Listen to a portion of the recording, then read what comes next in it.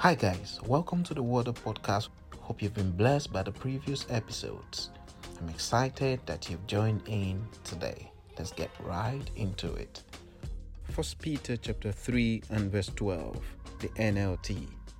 The eyes of the Lord watch over those who do right, and his ears are open to their prayers.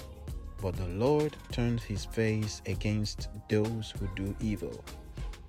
The eyes of the Lord watch over those who do right, and his ears are open to their prayers.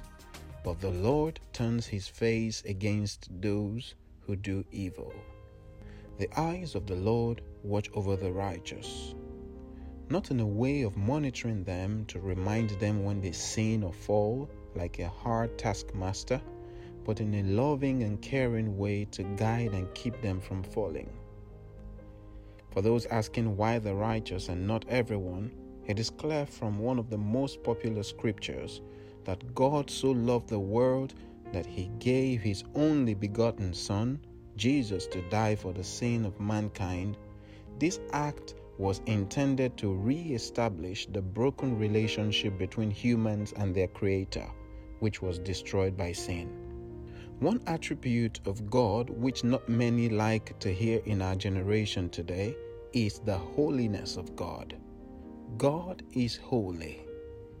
If we want to be in a relationship with him, we too have to be holy, which we cannot achieve without Christ. That brings Jesus into the equation. He makes us right with the Father, and we who were not his people because of sin are now called the beloved of the Lord. Let's look at some other corresponding scriptures to make our point clearer. Isaiah chapter 59 from verse 1 to 2. Listen, the Lord's arm is not too weak to save you, nor is his ear too deaf to hear you call. It is your sins that have cut you off from God. Because of your sins, he has turned away and will not listen anymore. If you compare this verse to a verse of the day, you would find that they're very similar. Isaiah makes us know that the reason it seems like you're not getting any response from God is not because God has become deaf that he cannot hear, or paralyzed that he cannot deliver you, but your sins are standing between you and God.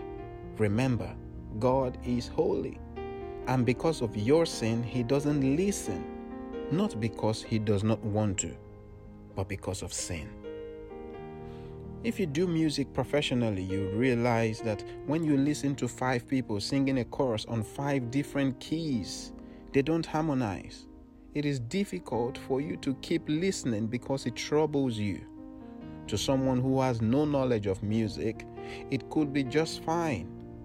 But if you have a trained ear, you know that they have caused you more harm than good. You don't want to listen any further, not because you're not interested, but because they're causing more harm than good. This is a little example of what we do to God when we continue in sin. To tell you how incompatible God is with sin, when Jesus was on the cross as a sacrificial lamb for the sin of the world, God the Father had to look away. He could not bear it. Though he was the only begotten Son, Jesus cried, Eloi, Eloi, lama sabachthani, meaning, my God, why have you forsaken me? Through that work on the cross, Jesus has now restored our relationship with the Father. As scriptures say, as many as received Christ Jesus, to them gave the right to become children of God. This brings me to my second analogy. If you're a parent or have been in a position to care for a little one, you understand better. If not, then take a closer look at the relationship between a child and their parent. During my uni days, I had the opportunity to live with my older sister and look after her children in her absence. If you have genuine love for a child, your eyes will be on the child when he or she is playing. You look to remove danger from their way, for example, a knife on the floor, a hot iron, etc. And if the child climbs onto the chair, you're still looking to be sure they won't fall. And when they're about to fall, you reach out to save them.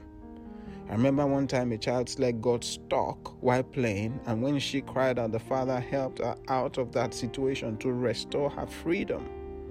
Your eyes are not only on the children when they are away playing, but also when they're in your arms. You just admire their beauty. You love to watch them stretch, yawn, smile, and even while they're asleep, you're watching them. Now think about this. If we as humans demonstrate such love to our children, how much more the Heavenly Father who gave His only Son? Is He not more loving than we are? Our verse of the day says again in the Amplified Version, "The eyes of the Lord are looking favorably upon the righteous, the upright, and His ears are attentive to their prayer, eager to answer. But the face of the Lord is against those who practice evil." Now, there are two categories of people here, the righteous and those who practice evil.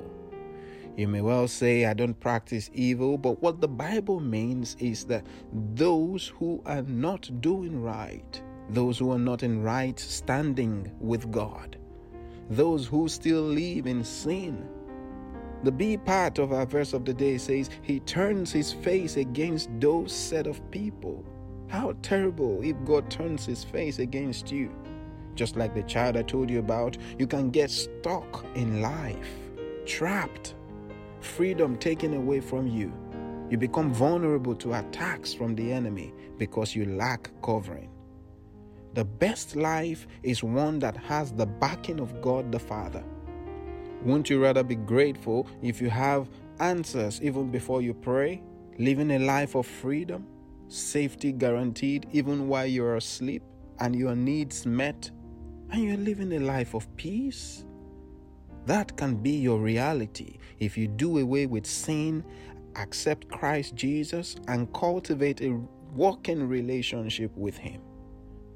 Let us pray. Dear Father, we thank You for Your word which has come forth today. It says Your eyes watch over those who do right. Help us to continually do right by the help of Your Holy Spirit. It says Your ears are open to our prayers.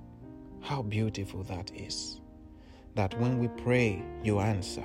You don't just hear us, but You answer. It says You are quick, You are eager to respond. You are eager to favor us. Dear Lord, I'm asking God that You will help us to enjoy the life of righteousness. Help us to enjoy the life of holiness. Help us to separate ourselves, to consecrate ourselves in this wicked world, in this sinful world.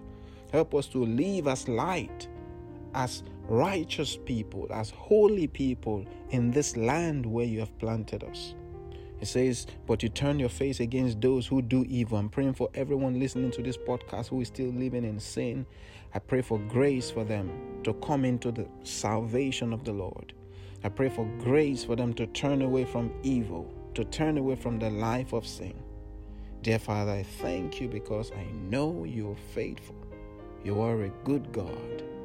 Blessed be Your name. Thank You for looking on us. Thank You for protecting us. Thank You for watching over us, for delivering us from evil when we're stuck. Thank You for restoring us back to freedom. I give You praise and glory. And I bless everyone listening to this podcast. I decree that Your eyes are continually on them and they're continually delivered. They live a life of peace, a life of freedom. Thank You, Lord. In Jesus' name we have prayed. Amen and amen. Thank you for tuning in today. Always a pleasure to have you on the podcast. God bless you. See you tomorrow. Bye-bye.